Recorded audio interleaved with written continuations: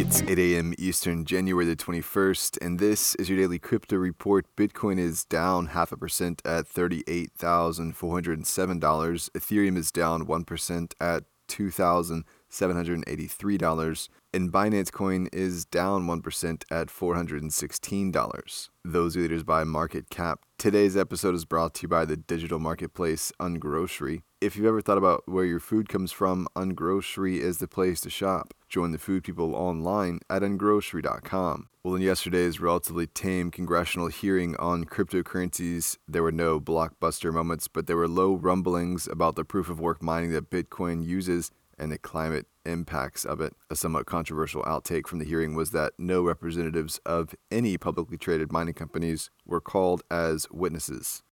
When a big move yesterday, Twitter took to verifying NFT profile pictures, showing the verification with a hexagonal shape instead of the traditional round Twitter profile pictures among the displeased. Tesla's Elon Musk, who said Twitter should be committing that time and engineering effort to curb spam. He called the move annoying and said that crypto scammers are throwing a spam bot block party in every thread. Twitter's NFT integration is currently only available to members of the social media company's subscription service Twitter Blue and is only verifying NFTs from OpenSea.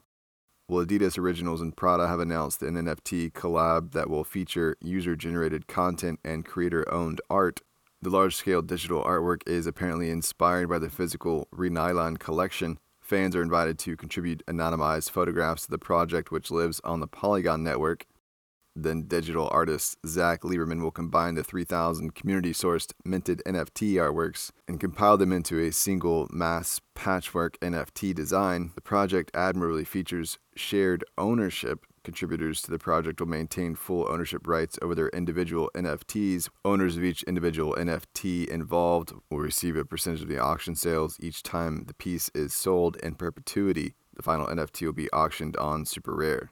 And finally, New York City's already beleaguered mayor Eric Adams has followed up on his pledge to take his first paycheck in Bitcoin and Ethereum. Adams said in a statement, "New York is the center of the world, and we want it to be the center of cryptocurrency and other financial innovations." The paycheck was converted via Coinbase. That's all for us today. Visit us at dailycryptoreport.io for sources and links. Add us for Alexa Flash briefing and listen to us everywhere else you podcast under Daily Crypto Report.